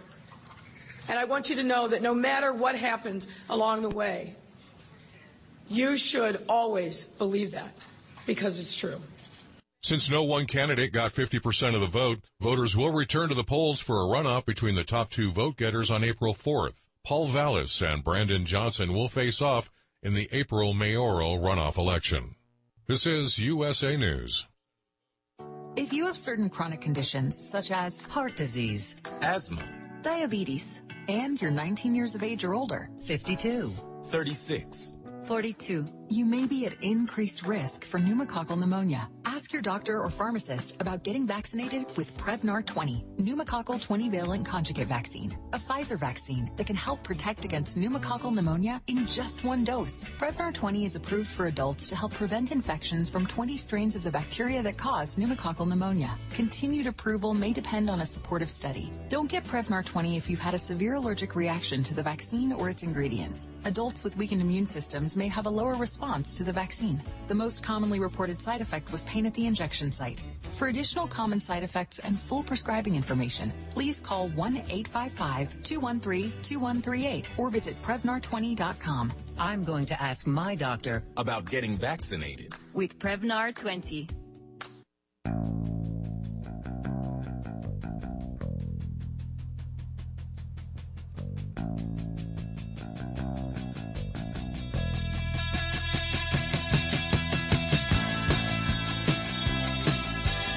So in this article, I did say that I believe evil people run the world. They would say that's off-topic meandering, but I think it's germane to say the least. I have the money changers, I call them, because if he's going to ask me where I get my funding, wow, I barely make a living. These guys have millions, possibly billions in the bank. How much they paid Jason, he would not answer. I don't know why. But then he said I also offered contradictory positions on race. I condemn and reject slavery. You know that. I've been telling you that for 25 plus years. We're all God's children and we should behave like it. But then he says this, I appeared to qualify this and minimize slavery. And so I compared the slave people of yesteryear who learned to read and write on a plantation. Was that slave owner worse off than a kid who's on the streets of Chicago today? Because the people in the streets of Chicago today are in projects and houses like that, right on the government dole, and they're virtually slaves. They have no prayer, no chance. Well, think about it. Right at the bottom of the hour, Lori Lightfoot, the mayor of Chicago, she's black. She said, in my concession speech for losing, now she's out, thank the heavens, but she said, I spoke to black people who look like me, and I speak for them. And, okay, wait a minute. She's the mayor of a city with all people, not just the black people that look like her. So she makes this racist comment on the bottom of the hour news, and no one blinks an eye. But Sam Bushman, who preaches to all people, and who always have, who says we're all God's children, I'm the racist, you see. Then they say I falsely claim the first plantation owner was a black woman. What do you mean I falsely claim that, ladies and gentlemen? You go look this up. You go do your homework, Jason and the rest of you. You listen up. Ready? Anna Kingsley is her name. It was the Kingsley Plantation, the oldest plantation in Florida. And Anna was the African wife of plantation owner Zephaniah Kingsley. And she was at an early age a slave. Then he bought her. Then he married her. Then he had kids with her. And then he made her the matron of his plantation. She ran the plantation while he was gone. And she was a slaveholder. Right? Now, yeah. She managed the plantation that had the slaves. And she was a slave owner. Now, how am I wrong on this then? You can parse words and say, well, Sam, it wasn't owned by them when the first plantation. Look, it's the oldest plantation in Florida. And a fact is a black woman owned slaves and ran the plantation. And I gave you her name. It's called the Kingsley Plantation. And her name is Anna Kingsley. Now, he literally lied when he said that's a false statement, James. I'm looking it up right now. It took me 2 seconds. I don't know how much a well-funded and well-heeled operation. Well, how like accurate SPLC. am I, though? It looks pretty She's accurate a black to me. woman. She was a slave. She got bought. He married her. He freed her. And then she ran. Look, if you go to that plantation, I've been there. They tell you the story about how he was always gone and she ran the plantation. All right. So, yeah, she was Black from Senegal woman. and that Jacksonville, How am I Florida. not right on this? Sam, I'm chomping at the bit. I can't even. Right, hold on. I'm frothing. They also said, I said, do I believe in forced segregation? Absolutely not. But do I believe in forced merging? No, I believe in free association. Now, everybody should believe in that. But then they smear that too and say, that's a rhetorical embrace of free association. That's been a common strategy on the far right since the victories of the, forced segregation. Da-da-da-da-da-da. Anyway, it goes on and on. But the point is, again, is this just a rhetorical I believe in free association? How about looking at all the hosts on my radio station and see if I believe in free association? There's not a race card in the mix, is there, James? No, all people should live well and prosper. Everybody should be happy and content and proud of the way God made them. We talked about this in the first hour. If you're ready for me, I've got a few things to say about this and the grand scheme of it all. We'll use this article as a catalyst. I think, first of all, this article, this particular one, isn't about me. It's not even about you. It's about the CSPOA. The CSPOA is doing the Lord's work. It's doing a great job. And law enforcement officers have come to this message of patriotism and of proper role in government, and that runs afoul to the SPLC's vision of some sort of a Marxist communist-style America. And I think the only statement, now, for the benefit of anybody who wants to tune in and listen to our retort, this is what this hour is for, but publicly, the only statement that should ever be made is the Southern Poverty Law Center is a radical, anti-American, left-wing fundraising operation. 20 state attorney generals just co-signed a statement declaring them to be utterly discredited and an unreliable source. They should not be taken seriously, and we will continue on with our good work for the benefit of all Americans. That's the statement. They want a news bite. They want a sound clip. That's it. No more, no less. You can't take them seriously. Now, I went back after this one was published, and I went back to the SPLC archive, and I put in the search query, James Edwards, political cesspool. They have written 79 articles that I've been featured in since 2007. That doesn't even include them all, because I know the first one came out in 2006 because it was a big national news story. So it only goes back to 2007. 79 articles 79 times I've been through this with these clowns. And this one was no different than any of the others. It was exactly the same as all the others. In this one article, think about this, ladies and gentlemen, hear me. The terms white nationalist, white supremacist, neo-Nazi, racist, anti-Semite, those 5 terms appear 43 times. I did a Control-F search for that. 43 times in one article. That is what critical theory is, by the way. This is a Marxist tactic. It is to constantly criticize. The theory is to criticize, constant and repetitive criticism. If they call you a racist or a white supremacist enough, and 43 times in one article is getting there, maybe somebody will believe it. Maybe somebody will be afraid to do business with you or to work with you. Now, I have provided, for the benefit of all, a handy SPLC to English translation. A racist is a white person. A white supremacist is a white person who doesn't hate themselves. A neo-Nazi is, a Gentile. I don't know, because they claim everybody and everything is that. I don't even know what these words mean anymore. But it's certainly not what you think they mean, not the way they're being applied to the people that they apply them to in this article. So what's going on here? I wrote a book about this in 2010, Racism, Schmacism, how liberals use the R word. The purpose, of course, is to call people these libelous and slanderous things, to make them radioactive, and to do one of two things: to either get them to spin their wheels debating or denying that they are or are not these things, so they get knocked off track of doing the work that they should be doing, or to, again, make people hesitant to work with them. But it's interesting here, the degrees of separation that are in play. So let's just say there's a law enforcement officer who is involved with the CSPOA, which Sam Bushman is involved with. Now, I know Sam, and on my show, I interview people.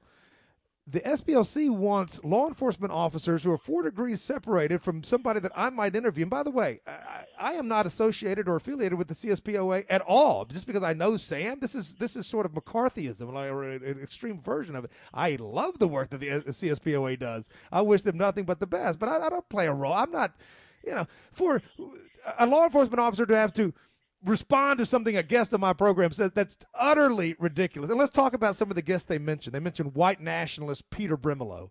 Well, some of these names might not be familiar to you. Peter Brimelow is the former editor of Forbes magazine. White nationalist Steve King. Steve King, the former congressman Steve King, who was in Congress for 20 years, been on our show a few times. Love the guy. Neo-Nazi Harry Cooper. Now, you won't know the name Harry Cooper, almost certainly. Harry Cooper is an 84-year-old retired veteran of the United States Armed Forces. He served honorably for our armed forces. And he founded an organization whose mission was to bring together old enemies and foster peace and understanding between them, namely the combatants in World War II. World War II vets on our side and on the other side. And because he does that, and he has these people together, and they become friends, they say he's a neo-Nazi because, of course, if you fought for Germany, you'd be a Nazi. That's to say, if you fought for America in any war, you're either a Republican or a Democrat, depending on who's in control of the government at that time. Utterly ridiculous. Ronald Reagan gave this organization a commendation, and so too did Admiral Frank Kelso, who was the former Chief Navy Officer of the United States Navy. You know what he said about this organization? That he finds the stories of this organization and recommends them, of great interest, and recommends them. And it should be remembered that the life of Britain and Germany depended on the outcome of that war. The book reveals how the war took place scene by scene. We're talking about one of the books Harry Cooper wrote.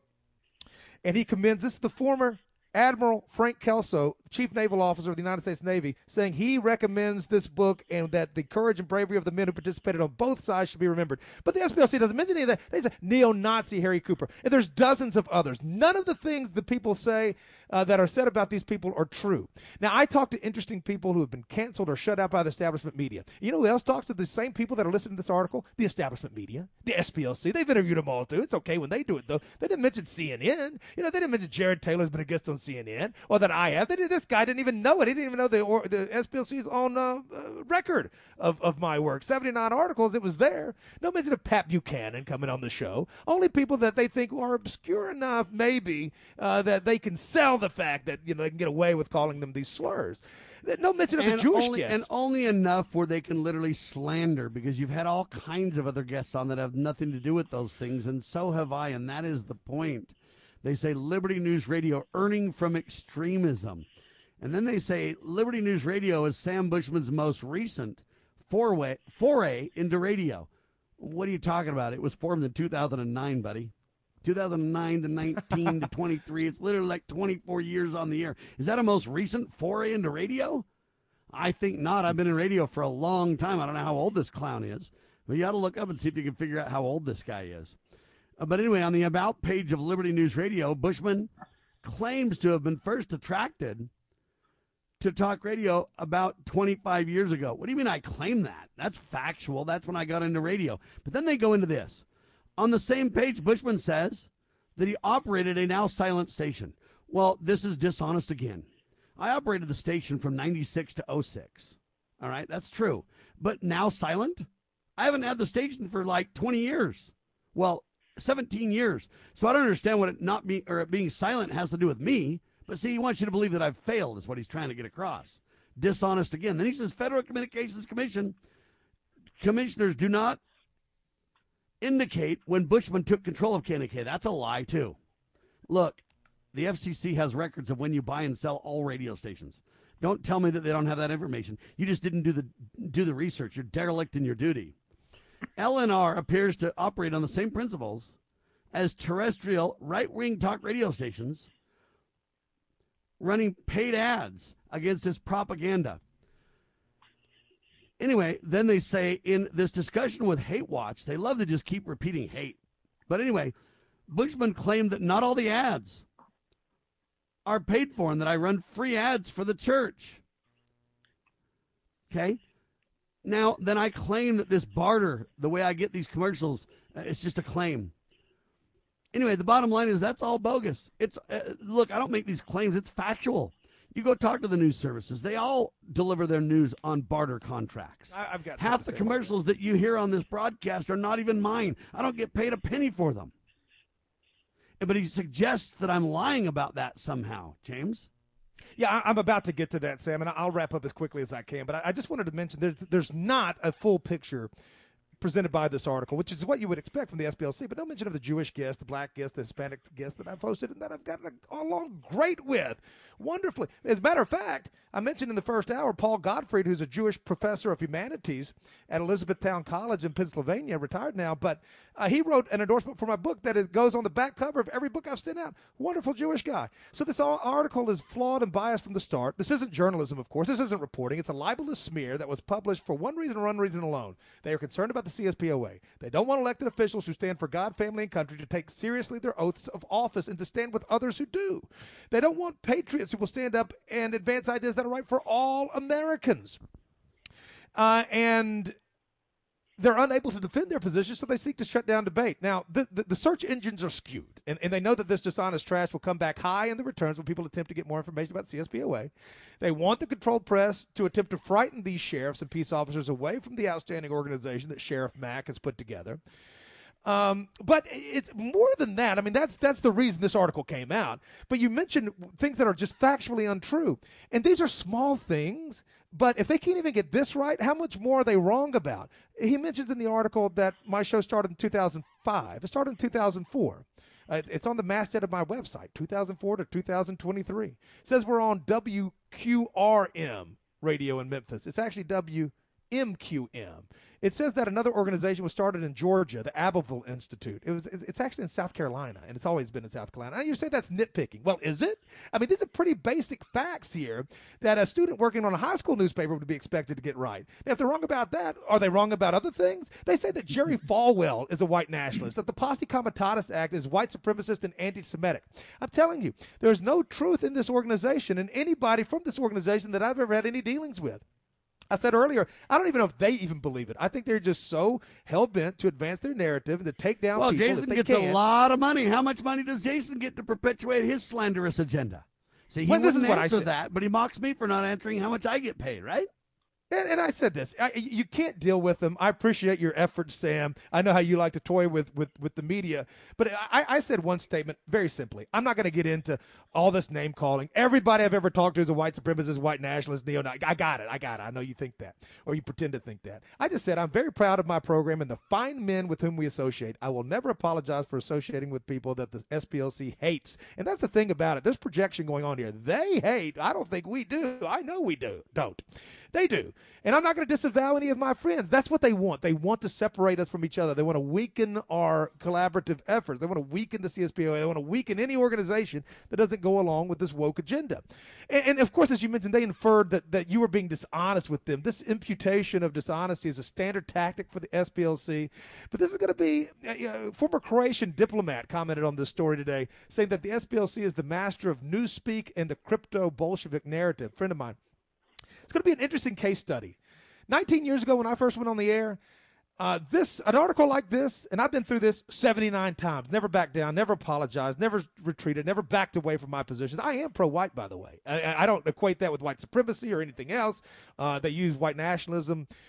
Yeah, and it's because you're white. I assume black people should be pro-black, too. Well, you just heard Lori Lightfoot. Yeah, I mean, they use white nationalists and white supremacists interchangeably. But anyway, when I first went on the air, an article like this could make guys, shaking the boots. I never did me, and that power may still exist to a lesser extent, but it's not nearly as potent post-Trump. See, here's the thing, and this is my last word on it. After Trump came out in 15 and 16, he was so lambasted by being called a white supremacist, everything they call us, neo-Nazi, blah, blah, blah, blah, blah, every single day. And everything else has now become that too. They've gone so far now. Everything up to and including Jerry Falwell, the Posse Comitatus Act. I mean, everything and anything are these things now. So we're going to see. It's going to be an interesting case study. We're going to see if people will allow this group that has been rightly denounced by 20 state attorneys general as utterly discredited and unreliable to run them off of their positions. And again, this isn't even a scoop. This whole thing isn't a scoop. It's hardly original. ADL wrote the story a year or two ago. SPLC wrote a similar story on March 9th, 2022. They're trying to really ratchet this up and get the media to cover it. It's almost like they're writing a horror movie. They so disfigured you, Sam, on the picture that they used that you look sort of like a zombie. It's like gray skin and like they're writing a horror movie. And by the way, I got to say again, if you go to the Constitutional Sheriffs and Peace Officers Association's hit piece at the SPLC, not this one, but their organizational entry there, I am listed as an associated extremist affiliated with it. Because I know Sam Bushman. I mean, they're just, it's lies. It's libelous. And that's the problem. So they then in the article go and they literally say that I'm lying about advertising. Then they go into every business that I'm involved in some way or another. And they try to slander it. I'll give you an example. They even go so far as to say, hey, Sam Bushman is associated with a group called Stick to It Charts or Stick to It Kids. It turns out it was my wife's venture. She created a blog on raising children, and some homeschool people picked up on it and everything else. They even bring that into the mix and attack my wife, who doesn't have a political bone in her body. And then they try to attack all my businesses. Sam claims that he's got software that works for audio over IP. Oh, yeah, I've sold it to over 300-plus radio stations. Don't tell me I claim it. Come on now. Then they talk about our websites and my businesses in IT. And then they try to attack all the vendors that I have. So I sell what's called a barracks box, and I buy it from resellers, and then I add software to it, or I install the software on it, and then I send them out. And so then they tried to attack that vendor. Well, the vendor, they literally went to the vendor and tried to beg them to trash me, and the vendor just didn't even respond. It's unclear how much income Bushman derives from these businesses or what, if any, salary he draws from the CSPOA. There's little transparency in the CSPOA's operations. Yeah, Hate Watch couldn't get any more information out of Bushman. For now, Bushman remains the head of everything, and he's basically a white supremacist. All right, now, I want to finish this comment by saying this. How much does Jason make? And how transparent is the Southern Poverty Law Center, ladies and gentlemen? You know what? I don't make a lot of money. When I bought my house, it cost $150,000. Now it's probably worth $500,000. Not because I'm really wealthy, but because real estate has gone up so much since I've lived here for more than 20 years. I am not rich. I have 8 children to support. We don't make a lot of money. And I actually fund talk radio. I spend more money on talk radio than I bring in. Well, Sam, why didn't you just tell the guy that? Because I don't want to. But I'll tell all of you that. And if he wants to listen to the show, he can find that out. I spend more money on talk radio than I bring in. And I can prove it in about 2 seconds if necessary. But see, why do I need to prove that to him? So I don't know if Bushman makes money. So the Southern Poverty Law Center can't figure that out. Well, I've already told everybody for years that I spend more money on talk radio than I make. I make my living in IT. I've said that a gazillion times. But he's too ignorant to figure that out. Chris, the rest of the program is yours for your commentary. Well, those are hard commentaries to follow up on, but I'll do my best, gentlemen. So I'm going to try to personalize this discussion a little bit. So I'm coming to this discussion from an angle of both sides. See, I used to be one of those brain numbed robots who just believed anything that the media spewed. I'll give you one specific example of that. What was it, 1993, when the FBI and the Department of Justice under Janet Reno had surrounded the Waco compound down in Waco, Texas, with that horrible, mean-spirited Christian white supremacist David Koresh. Remember that whole incident?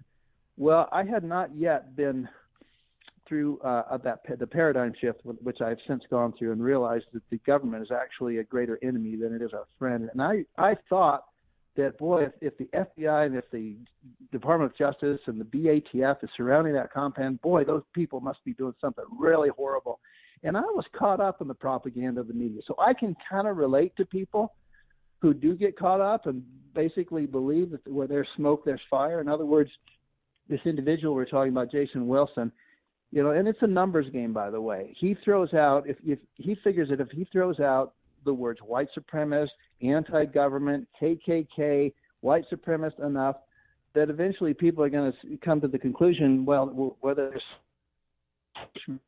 this James Edward guy, they must. There's got to be something to these reports by Jason Wilson, because they're associated with so many of these obviously hate organizations, and it is a numbers game. And I can honestly tell you that I was caught up in that, but I've gone through the process of course of realizing that the media is more lies than truth. But let me focus in on one little thing, and I don't know how much time we've got here. You made the statement. You've got 3 minutes. They used this statement against you, Sam. Jason Wilson says, by asking rhetorically if a slave who learned to read and write on a plantation was worse off than a kid who was on the streets in Chicago, assuming that most people would say, of course not, slavery was so much worse. But I question that. I think you made a very good point in that statement, Sam, because there are, in fact, 2 forms of slavery. There's involuntary slavery, which was practiced, unfortunately, in the Deep South up until 1861. And I regret, as a citizen of this country, that we have that black spot on our history, okay? And I hope you're not offended, James. But slavery was wrong. Nevertheless, and notwithstanding, there is such a thing as Hold on, James doesn't agree with slavery. James knows and agrees slavery is wrong. I know. What are you talking about? Well, I mean, and of course, whites were not the only practitioners of that. The blacks were already. Yeah, that's why I highlighted that black woman, and he says I'm not factual, but that black woman was a slave owner. You can't debate me on that, sir. Whites have been slaves and owned slaves, and so has every other people group. And it's wrong. He tried, and it's wrong. But there's the flip side of that coin. There is such a thing as voluntary slavery, and that's what we're suffering from today. You look at black populations, especially in places like Detroit, Michigan, like the south side of Chicago, like Baltimore, Maryland. They're actually worse off. And I know this is going to get me in a lot of hot water by making this statement. I believe, in some sense, they're actually worse off because they are the victims of what I refer to as voluntary slavery. Through government facilitation. Ever since the Great Society, and you and Sam and James know this, before the mid-1960s, the fatherless rate in black homes was below 25%. Now that is over 75%, and it is a direct result of government facilitation of what I refer to as voluntary slavery. And it is a form of slavery. There's also financial slavery, and we're all victims of that. So I would agree with you, Sam, that today's black population in some ways, now I'm not saying in all ways, is just as much enslaved, if not more, than they were up until the 1860s in the South. And that's a great point you made. And I don't know why he uses that to try to argue against you, because it's verifiably true. Well, and whether it's worse or not isn't the point. The point is we're all slaves to the IRS. And the whole point is slavery is wrong, and it always has been. And I've never backed away. I've never had a mixed message. I've never soft-pedaled that reality check, okay? Slavery is wrong in every case. Anytime somebody lords over another, it's evil, satanic, and wrong. Okay? You got that? How much more clear, Jason, do you need me to be, my friend? Why don't you come on the radio and let's see how clear and direct I can be to you on the air, in front of the public. And let's start by telling me how much you make from the Southern Poverty Law Center, because I bet it's more money than I make. and you transparently publish all your deal, and I'll do the same. You open to the challenge, my friend, or do you not have the balls? Just saying. I am Sam Bushman. I go by my real name, too. Is that even his real name? God save the Republic.